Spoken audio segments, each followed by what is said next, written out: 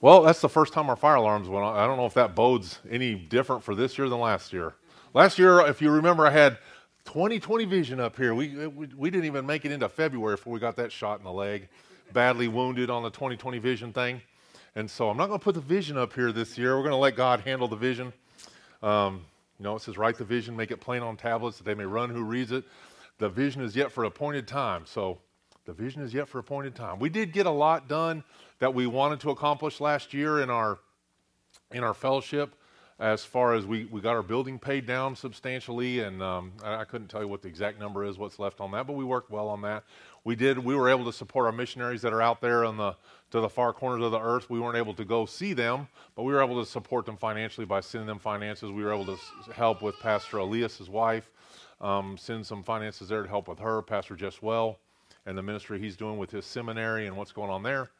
And anyway, we had a lot of positives. Got our playground built. Thank you, Keith. Thank you, Vince, for your heavy lifting. We got heavy stuff to lift. We use Vince, but right now he's down the back, so don't hug him too much today. And I want to pray for you before the service is over, Vince. Make sure you come up and let's pray for your back and everything. And I think we're going to do the catechism again this year, or maybe Jed mentioned that. We're going to do Operation World again this year. We keep doing that. I know we hit some of the same countries because of the way the weeks fall and that sort of thing.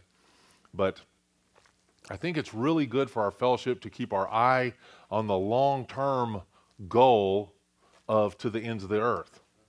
So we're this, I know we talked about this over the last couple of weeks there about Jerusalem, Judea, Samaria, and the ends of the earth. I talked to Joel this morning. He said, why is Samaria has Lima? He recognized Lima right off. I showed him the picture. He goes, are we your enemies? No, Joel, you're not our enemies. But anyway, he lives there in Lima. And anyhow, it's just just trying to help us keep this bigger focus of what's important. So in this new year, we're still not clear where we're at as far as at the federal level, what we're going to do. We'll know on the 6th. It'll get better or it'll get worse, or it'll be the same. It won't matter. But I know when there's political instability, did you know that Peru has had 3 or 4 presidents this year? And they can keep kicking them out because they have a Congress that works in such a way that if there's an opposing part of Congress, they have about a 3-part Congress. They're kind of a socialist democracy, and they got a 3-part Congress. And if one of them's big enough and they don't like the guy that was voted president, well, they can just vote the guy out in the Congress. And so they've had a lot of rioting and revolting. Chile is looking to have a communist, one of their main guys in the lead of the new president is a communist. It's a bad thing. So though we have problems in our government, and we those things cause us to fret sometimes, we shouldn't mourn like those who have no hope. We tend to do that. We tend to do that. We think that how the world goes, how the U.S. goes is how the world goes, but we're one country in the midst of the world. And so it is great that our country has been so blessed financially that we've been able to, this little fellowship, how blessed this fellowship has been financially to be able to support so many missionaries, our country as a whole to support so many missionaries, to send so many people out. But the world has benefited from the United States in sending out missionaries, but maybe the United States has suffered because we've sent our best and brightest out, and we've neglected to reach our neighbors and the people right around us. So maybe that's what's going on. I'm not speaking for God in this, but the doors to international missions right now have been closed as far as traveling. So what we should do is exactly what Jed said, is we should refocus and see, well, what should I be doing right here? We may be missing a great opportunity. I know we're missing a great opportunity, and we're going to talk about this morning. I got 3 things to remember for 2021. Though there's crazy things going on in the world and tragic things going on in the world, we see it closer in the United States because it affects us more. The happenstances of things that affects our happiness, and that's, I was listening to Herb Hodges. You want to find a good guy, you can find a guy named Herb Hodges. Look for him on YouTube. He's dead now. Great speaker, great ideas. He's right. That's all I can tell you. I'm not saying he's perfect, I'm saying he's right. And one thing I learned from him was the word happiness, happenstance. It all comes from this root word hap, perhaps, happenstance. The happenstances affect our happiness. Your joy is different than your happiness. And so many of us, our happiness is tied directly to the things that we see around us and how they affect us personally, and it messes us up because it's very unbiblical to allow your happiness to be affected by your happenstance. That wasn't all from Herb, but I got the word hap from Herb anyway. But the point is that so many of us are just living in this unhappy realm or this depressing realm because we're worried about the things that happen to us. We're concerned about our hap. And we need to be concerned about our joy. So in this new year, the Bible is going to prove to us, I hope to prove to you this morning, that we have the cure for the illness that plagues the world. It's all in God's Word. It's already been taken care of, but particularly for those that are in Christ Jesus and for those that are indwelt with the Holy Spirit. So in dwelling on this, I've been really thinking about this for a while. I got these three kind of large scriptures or different entities of Scripture placed throughout God's Word that have really spoken to me here in the last couple weeks anyway, months, and I've been reading on it more and more. And these are the three things I came up with in order to survive and thrive in 2021. The number one is be a brave minister of the gospel. Don't hide. I promise to go back and fill these in for you. Be a brave minister of the gospel. Don't hide. Number two, you're never safer than when you're in God's presence, and you're never in more danger than when you're outside of it. And number three, train yourself for the purpose of godliness. A well-trained warrior won't fear the battle. So number one, be a brave minister of the gospel. Go to 1 Kings, if you would. 1 Kings 18, 4 through 16. 1 Kings 18, 4 through 16. This morning I'm going to be speaking to you assuming that you're a believer in Christ. I want to make sure that you understand what it means to know Christ. I hope that you would know that. But if you don't, I'm always here at the end of the service. Jed's here, great evangelist there. Brother Mark's here. Charlie sitting right there, Charlie Alva. When we can do it in multiple languages, we can help you understand who Christ is. We've got a missionary family right here. They can do it in Spanish if you need it. Chilean Spanish. We got Mexican Spanish, Chilean Spanish. We got it covered. But do not leave here today without knowledge of who Christ is, because without him, there is an eternal torment that's greater than any man can bear. So make sure that you handle that before you leave today. But for you that are saved here today, I want to show you something here in the Word. Number one, be a brave minister of the gospel. 1 Kings 18, verse 4. Ahab, I'm going to start at verse 3. Ahab had called Obadiah, who was in charge of his house. Now Obadiah feared the Lord greatly. For so it was, when Jezebel massacred the prophets of the Lord, that Obadiah had taken 100 prophets and hidden them in 50 to a cave and had fed them with bread and water. And Ahab had said to Obadiah, "Go into the land to all the springs of water and to all the brooks. Perhaps we may find grass to keep the horses and mules alive, so that we will not have to kill any livestock." So they divided the land between them to explore it. Ahab went one way, Obadiah went another by himself. Now as Obadiah was on his way, suddenly Elijah met him, and he recognized him and fell on his face and said, "Is that you, my lord, Elijah?" And he answered him, "Yes, it is. Go, tell your master Elijah is here." So he said, "How have I sinned that you are delivering your servant into the hand of Ahab to kill me?" Remember, Obadiah is head of Ahab's household. "As the Lord your God lives, there is no nation or kingdom where my master has not sent someone to hunt for you. And when they said he is not here, he took an oath from the kingdom or nation that they could not find you. And now you say, 'Go tell your master Elijah is here.' And it shall come to pass as soon as I am gone from you that the Spirit of the Lord will carry you to a place I do not know. So when I go and tell Ahab, he cannot find you. He will kill me. But I, your servant, have feared the Lord from my youth. Was it not reported to my Lord what I did when Jezebel killed the prophets of the Lord, how I hid 100 men of the Lord's prophets, 50 to a cave, and fed them with bread and water? And now you say, 'Go tell your master Elijah is here.' He'll kill me." Then Elijah said, "As the Lord of hosts lives, before whom I stand, I will surely present myself to him today." So Obadiah went to meet Ahab and told him, and Ahab went to meet Elijah. Now I know you think that's about Elijah, but the reality is it's about Obadiah.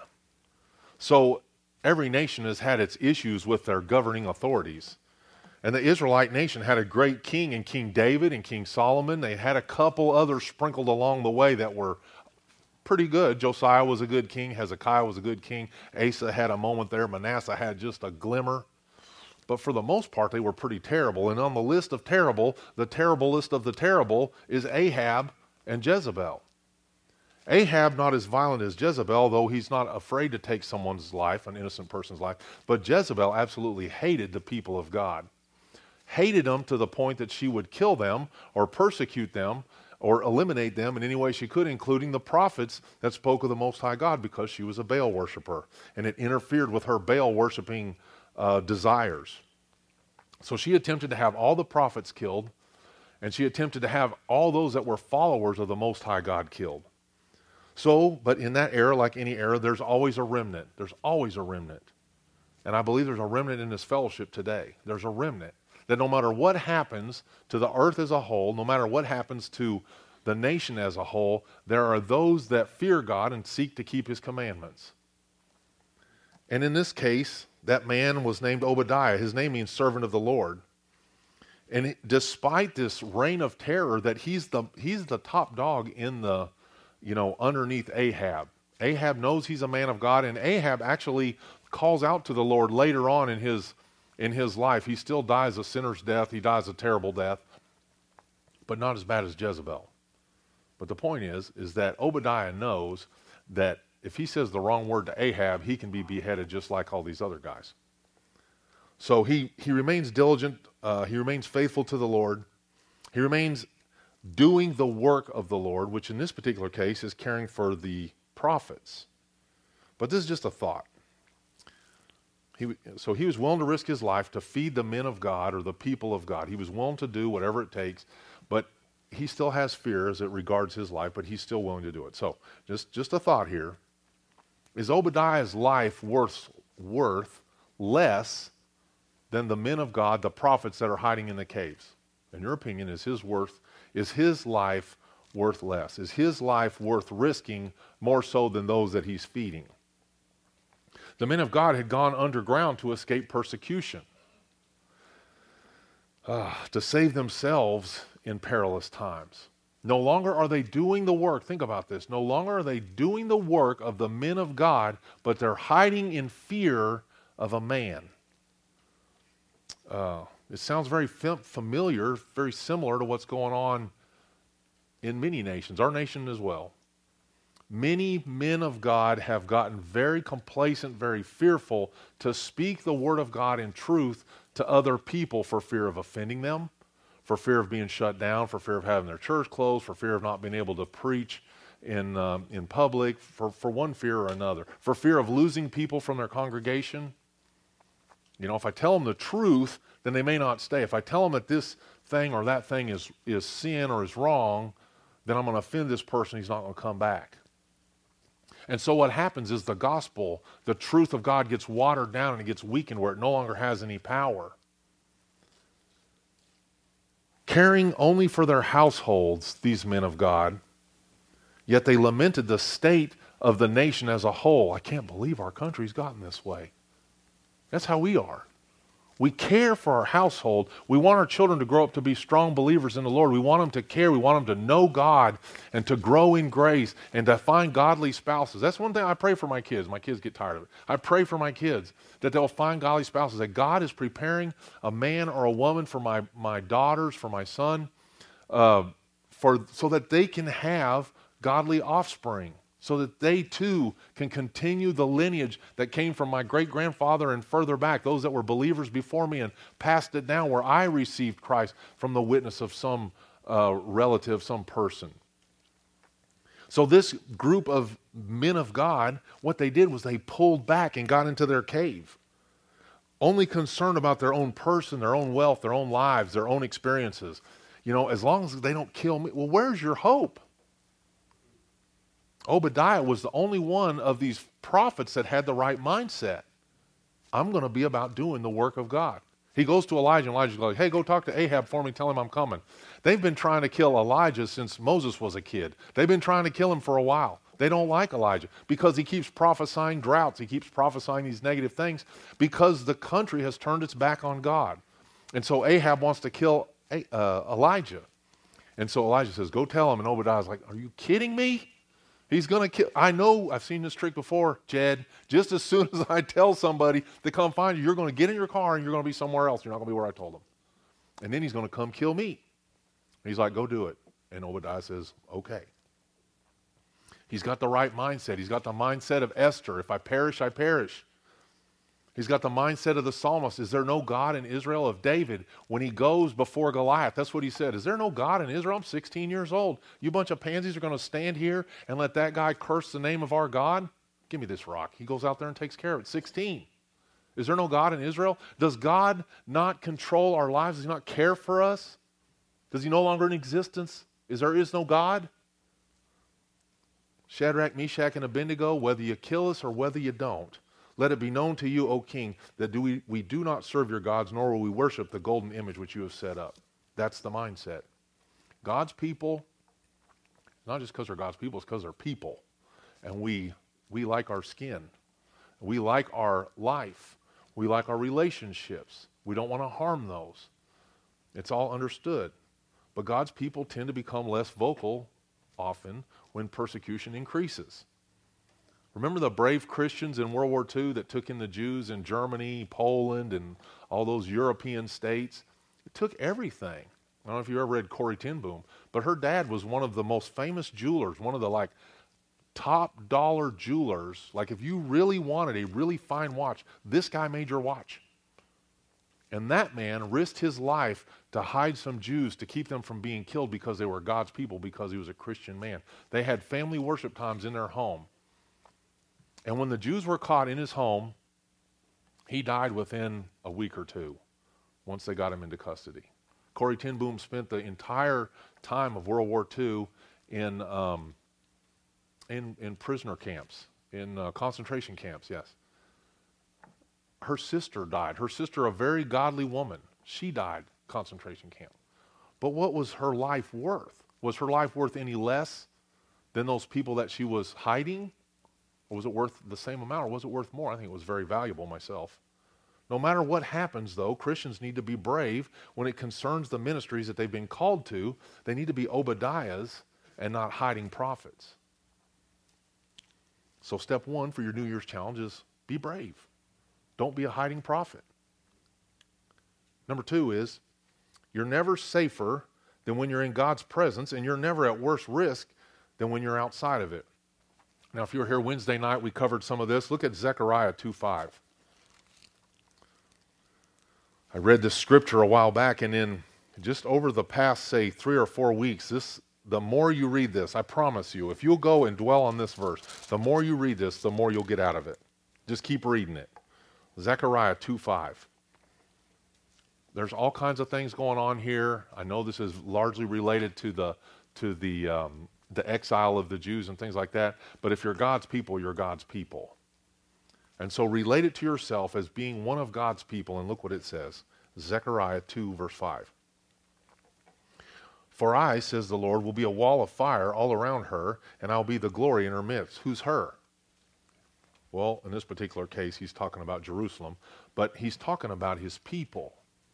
So make it personal. For I, says the Lord, will be a wall of fire all around you, and I will be the glory in your midst. So studying on this, it struck me how crucial that this view right here is in the life of the believer. The view of this is God in your midst. Like I said, every time I read this, I get more out of it. So read it, dwell on it a little bit, and you'll see the same thing. But in the simplest terms, if I can cover it, God is in the midst of the life of his people. Are you one of his people? If you can answer that question, yes, I am one of God's people. I believe that Jesus Christ is the Messiah, that he came, he lived a sinless life, he died for me. He took on himself sins that I could not cover for myself. I've broken every one of the 10 commandments one way or another, and I am guilty. I stand guilty before a holy God. And only when I believed in Jesus, he saved me, he put his righteousness on me, and now I can face God on that day. Amen. Until that happens, you're not one of his people. But if that has happened in your life, and you're one of his people, then figure out, you need to recognize that God is in your midst. Here's how you stay in his midst. If you're one of his people, then you're in his midst. He's in your midst, I should say. His presence, his glory is in your midst section He's in your midst. He's right there. He's there. It's up to you to maintain your focus on his glory and on his presence. It says not only are you in his midst, or is he in your midst, but there's a wall of fire that surrounds. This wall of fire is a protective thing. Doesn't mean things can't happen to you within the wall of fire. But the world is outside the wall of fire, and you are inside the wall of fire. Because you're in his midst. His glory, his presence. Our focus should be on his glory and on his presence. His glory is in the midst of his protective wall of fire. And the Bible says in Romans 8, who can separate us from the love of God? Who can separate you from the midst, surrounded by the wall of fire? Can tribulation? No. Can distress? No. Can persecution? No. Can famine? No. Nakedness? No. Peril? No. Sword? No. As it is written, for your sake we are killed all day long. We are counted as sheep for the slaughter. Yet in all these things we are more than conquerors through him who loved us. For I am persuaded that neither death, nor life, nor angels, principalities, things present, things to come, nor height, nor death, nor any other created thing will be able to separate us from the love of God which is in Christ Jesus. So if you're in his presence, if you're in his midst, there's a pretty extensive list right there that says none of those things can separate us from his love. We're so concerned with being separated from our lives that we're not concerned enough from being separated from his love. But you're in his presence. What's the absolute worst thing that could happen to you? Torture? Death? If the worst thing that can happen to you is death, the Bible says absent from the body is presence with the Lord. Well, then kill me. Don't play with me. Just kill me outright. I would prefer the killing outright and not the torturing thing. But if it comes down to it, just kill me. Because absent from the body is present with the Lord. I don't want to be tortured. I know you don't either. Let's avoid torture at all costs. But if that's the worst that can happen, and we have God's glory in our midst, why do we continue try to peek over the wall and see what the world's solutions are for our lives? We're really bad to do that. If you've recently come out of a worldly life, maybe a newer believer, a lot of times your tendency is to go back to the things that you used to solve your problem-solving devices from the world back in your old way. You tend to go back to those to solve your problems once you're in his presence. And you have to reject those things. A person can get in great trouble when he turns his foot from the presence and is kind of listening over the wall. It seems like they got some solutions out there and getting back towards the wall. Worse yet is when you take your ladder and you go lean it against the wall and you're really trying to keep an eye on what's going on. Forget that stuff. Focus on the presence. Be in his presence. Allow his presence in your midst. We have God's glory there. Forget what the world's doing. The Bible says he will provide all your needs according to his riches in glory. If that's the case, if my needs are provided for, then I need to kind of set aside the wants and work on the needs. We need to begin to desire him anew like we did when we were new believers. Remember that what it says. So if we don't need the world, what we really need is Christ. The Bible says that all things work together for good to them that know, to them that love God, to them that are called according to his purpose. So you're never safer than when you're doing his purpose. And I've heard this a lot. A lot of people say it. People have said it to me. I have said it myself. God, show me your purpose. What is your purpose? Am I supposed to be a missionary? Am I supposed to be a doctor? No. We all know better than that. Am I supposed to be a mechanic? What am I supposed to be? Just tell me what I'm supposed to be, and I'll do that. If you'll just show me what you want me to be, then I'll do that. And he said, I already showed you. It's in the book. Those who are called according to his purpose. What's his purpose?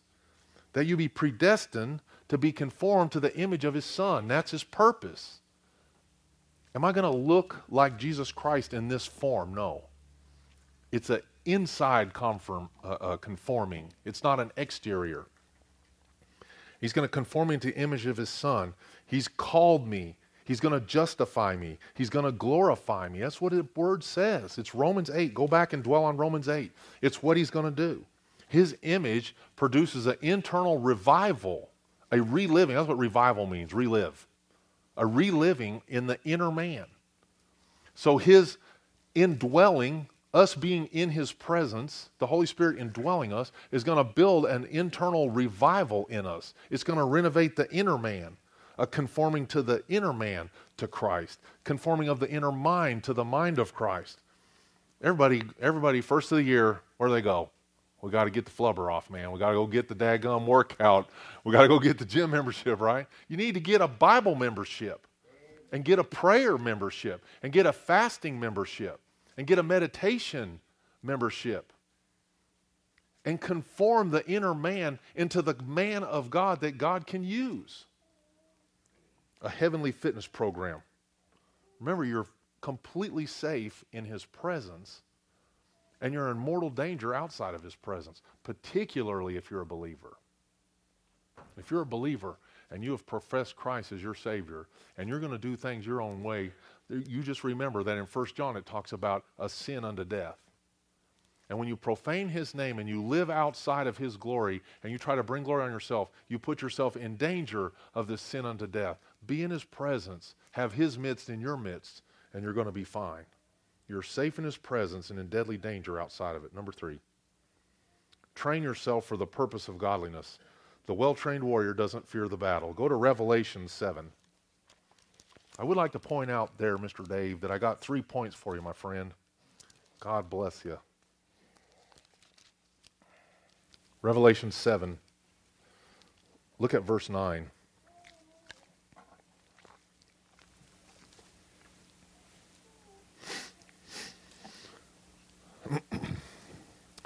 After these things I looked, and behold, a great multitude which no one could number, of all nations, tribes, people, and tongues, standing before the throne and before the Lamb, clothed with white robes, with palm branches in their hands, and crying out with a loud voice, saying, Salvation belongs to our God, who sits on the throne, and to the Lamb. All the angels stood around the throne, and the elders and the 4 living creatures fell on their faces before the throne and worshiped God, saying, Amen. Blessing and glory and wisdom, thanksgiving and honor, power and might be to our God forever and ever. Amen. Then one of the elders answered, saying to me, Who are these arrayed in white robes, and where did they come from? And I said to him, Sir, you know. And he said to me, These are the ones who come out of the great tribulation and washed their robes and made them white in the blood of the Lamb. Therefore they are before the throne of God and serve him day and night in his temple. And he who sits on the throne will dwell among them. And they shall never hunger, they shall neither hunger any more, nor thirst any more. The sun shall not strike them, nor any heat. For the Lamb who is in the midst of the throne will shepherd them and lead them to a living fountains of water. And God will wipe away every tear from their eyes. 13 and 14 is the key. Who are these arrayed in white robes, and where did they come from? These are the ones who come out of the great tribulation and washed their robes and made them white in the blood of the Lamb. We don't like to talk about these things because they're terrifying. When we think about being washed in blood, it's not, I'm not a horror movie guy, I never was. Truthfully, if you had to put me on the spot, I would say Christians likely don't need to be watching those because it's the desecration of the human image of Christ. But you got to make that decision for yourself and be judged accordingly. But know that none of us want to be covered with blood. None of us want to be tormented or martyred. But as the world's and its systems become more corrupted, we got to know that persecution, Jesus told us, if you follow him, you will face persecution. You will face persecution. We've had it so good in our nation for so long, and we haven't had to face a lot of persecution. I'm not trying to terrify you. According to the Voice of the Martyrs, more people have been martyred for their faith in the last 100 or so, 120 years, than in all of time up to that point. So as people come to know Christ, the devil's going to turn it up a notch. Persecutions are going to rise. And while we haven't seen a lot of the persecuted unto death in the United States, it doesn't mean it will never happen. It's potentially, it could happen. Things happen. We are seeing some persecution against people speaking the word openly and outwardly. We're seeing that now in our country. We're seeing churches being closed by will of the government and force of law and things like that. We're seeing people not allowed to preach on the streets. We're seeing people not allowed to preach in front of sinful places, maybe strip clubs or abortion clinics, things like that. So we're seeing persecution of a type, but by the time of the tribulation, it's going to be worse. Why does God allow people to be persecuted? Why does God allow people to be martyred? In the sending verses in Acts 1:8 and in Matthew 28, we see that word, my witnesses. And that word witness is the word for martyr. And we like the word witnesses. It's a lot better. It's like the word servant versus slave. I like servant better than slave. Slave denotes I have no choice in the matter, and if I go against, then I'm going to get beaten. Servant means I got a choice. I'll do a nice job. I'll serve you. We'll take care of you. But the Bible says that we're supposed to be slaves to Christ, not servants to Christ. That means we do his will whether we want to do his will or not. This witness word is the same word. You're going to be my witnesses. You're going to be my martyrs. How is it that a martyr for Christ builds God's kingdom? I don't know. How does that give God glory? I don't know. Ask somebody older than me that knows better than me, that's been persecuted more than me. But it's just not that encouraging for the new year exactly. But all I know is that according to God's word and according to his plan, people will be martyred. And somehow that brings him glory. So if that point comes to us and we have to walk through that, we have to go back to step number 2, which was be in his presence. If we're in his presence, we can pass through the flame. I'm always reminded, like Fox's Book of Martyrs, where the one pastor, they had built the fire for this poor guy to get burned at the stake, but they'd used green wood. And they couldn't get the fire, and it was just burning the guy, but it wasn't killing the guy. And he begged them to put some dry wood on there and finish it already.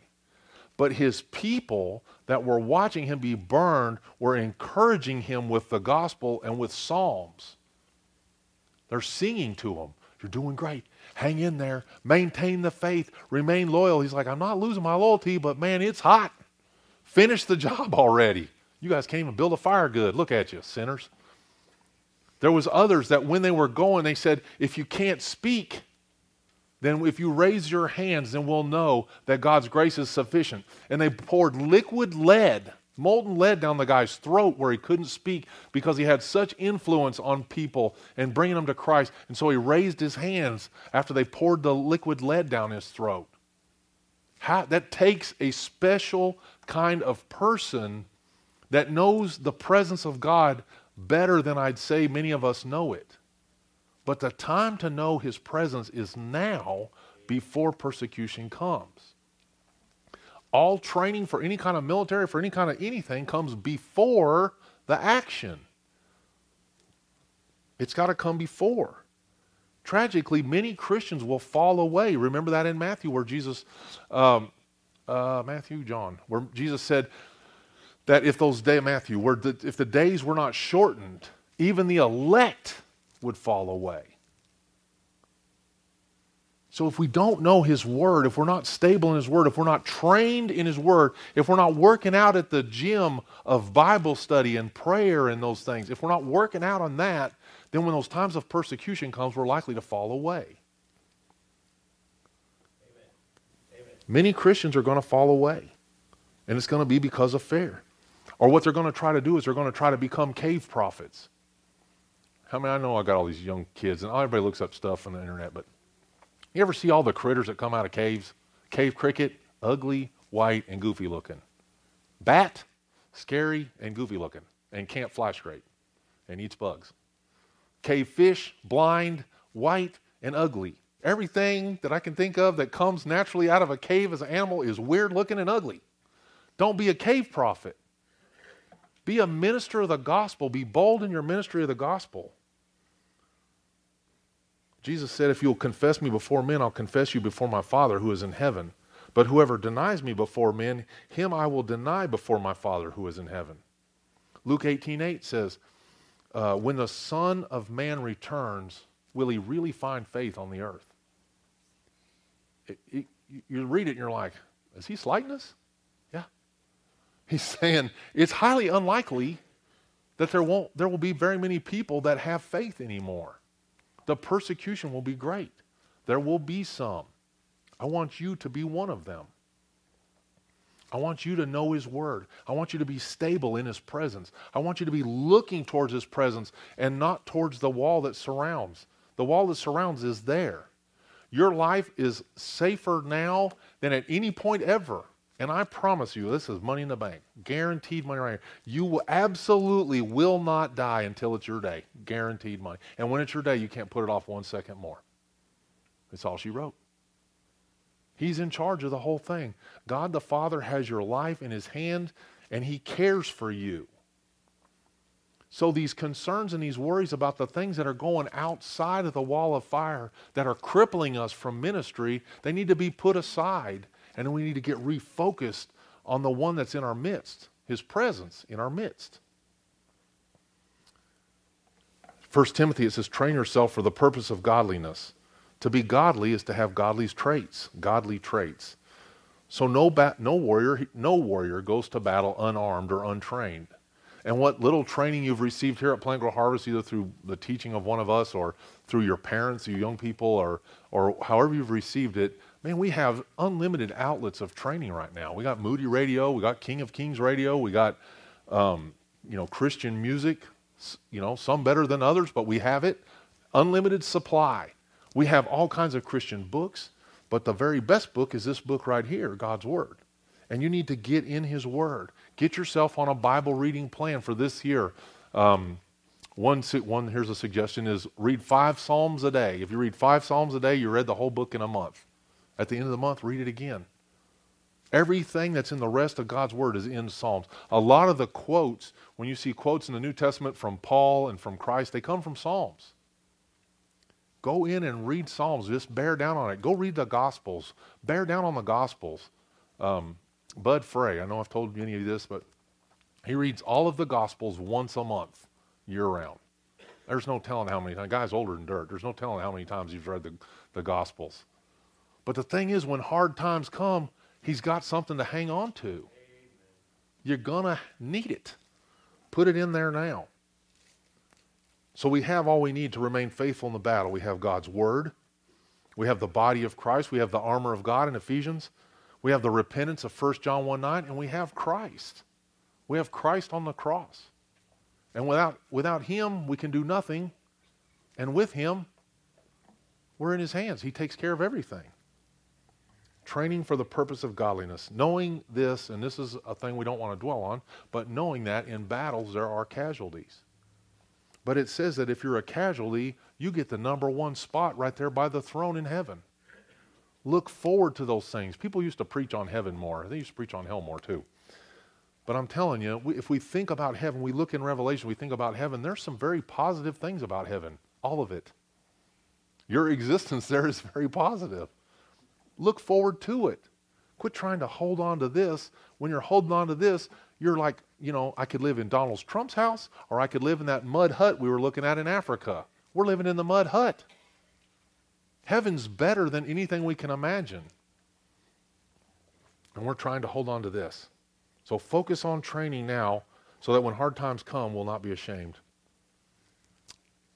I'm going to pass on this last one for you, but I'm going to tell you where it's at. It's the book of Nehemiah. And in Nehemiah, I'll just give you the overall story. You know it. We've taught on it before, but I'm going to give it to you one more time. In the book of Nehemiah, you have God's people completely surrounded by a world that wants to see them destroyed. And when it comes down to the thing, they're trying to build this wall to keep the enemy at bay. And Nehemiah is going around and he's encouraging the people to carry the sword in one hand and to work with the other.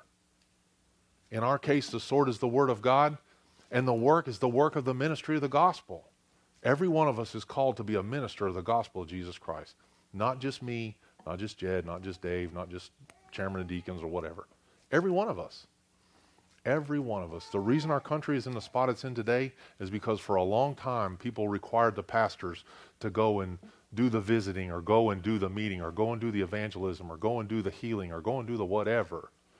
Instead of every believer, the rest of the believers were these secret disciples like Joseph of Arimathea or Nicodemus, where they sneak up there and take Christ off the cross, but wouldn't follow him publicly. Follow him publicly now. So for us, one hand on the Word of God, one hand on the work.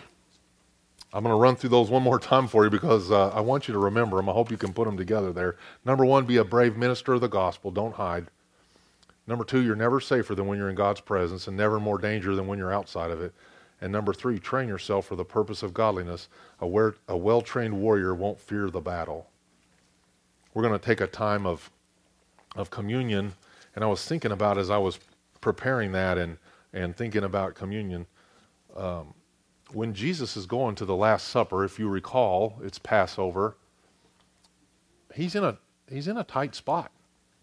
His men are in a tight spot. They've had to run from the local authorities. As a nation, they're persecuted by the Romans who control Israel and Jerusalem. They have travel restrictions. They have all these things, very similar to things that are going on. But Christ will not be stopped from doing the work of the cross. He won't be stopped from having joy. You know, Passover is very Thanksgiving-like, and it's very joyful. We'll have a Passover meal this year here. But it's very joyful, very Thanksgiving-ish, a lot of laughing, a lot of talking. There's scripture, there's time of prayer and things like that. But there's a lot of stuff going on, a lot of good food, a lot of not so good food, mostly good. So there's fun things going on. Jesus isn't sitting at the Last Supper table moping. He saves that for the Garden of Gethsemane when he's alone with God. And he weeps, asking God to take that cup from him. He's willing to go through whatever torment it takes to accomplish the will of God. But when he's with his men and he's in the time of persecution, they're having a joyful time together. And as long as today is called today and we can still enjoy one another's company and fellowship here, we need to do that. We need to encourage one another in the faith. It says encourage one another with psalms, hymn, and spiritual songs. You know, everybody gets tired of my singing, I know. But we were at a job one time, and I was singing some song, and another guy started singing with me, and Jeff Fagan goes, "Oh, you speak Dale?" So we were both completing each other's sentences with little songs, and so it was getting on his nerves. But the point is like we're supposed to encourage one another with that. Let's encourage one another with that. Let's do these things. Let's be bold in our witness this year, okay? We're going to have a time of silent prayer here just for a moment while we kind of reboot. You guys singing? And bring them up, and then we'll come together for communion. I want to say a short blessing there, and then we'll change over to communion there. Father, this morning, Lord, we're grateful for your word, for the word that you give us for each day. Lord, I pray that these would be convicted in spirit, Lord, to read your word and to seek your face like never before. We thank you for the year that passed and your goodness to us. We're here, we're alive. We still have a purpose because we're still here. Father, we give you all glory and honor and praise for your goodness and your care for this country. We pray for our country now, Lord. I pray for those in political power over us that they would repent while there's still time. I pray for those that would be president, whoever it is, Lord, that you would be speaking through them. Lord, I pray that the evil one will be held at bay for a little while longer. I pray for your mercy on our nation, Lord. I pray for your mercy on this fellowship, Lord. I pray that the candelabra that sits here, Lord, that it will be filled with your holy oil and that you will not remove your presence from us, Lord. I pray that your presence would remain in our midst and that our focus would remain stayed upon you. We thank you, Lord, for your goodness. I pray for these that are here. If one be not saved today, Lord, that today would be the day of salvation and that they would seek your face while there's still time. Again, Lord, we give you all honor, glory, and praise in the name above all names, the name of Jesus. Amen.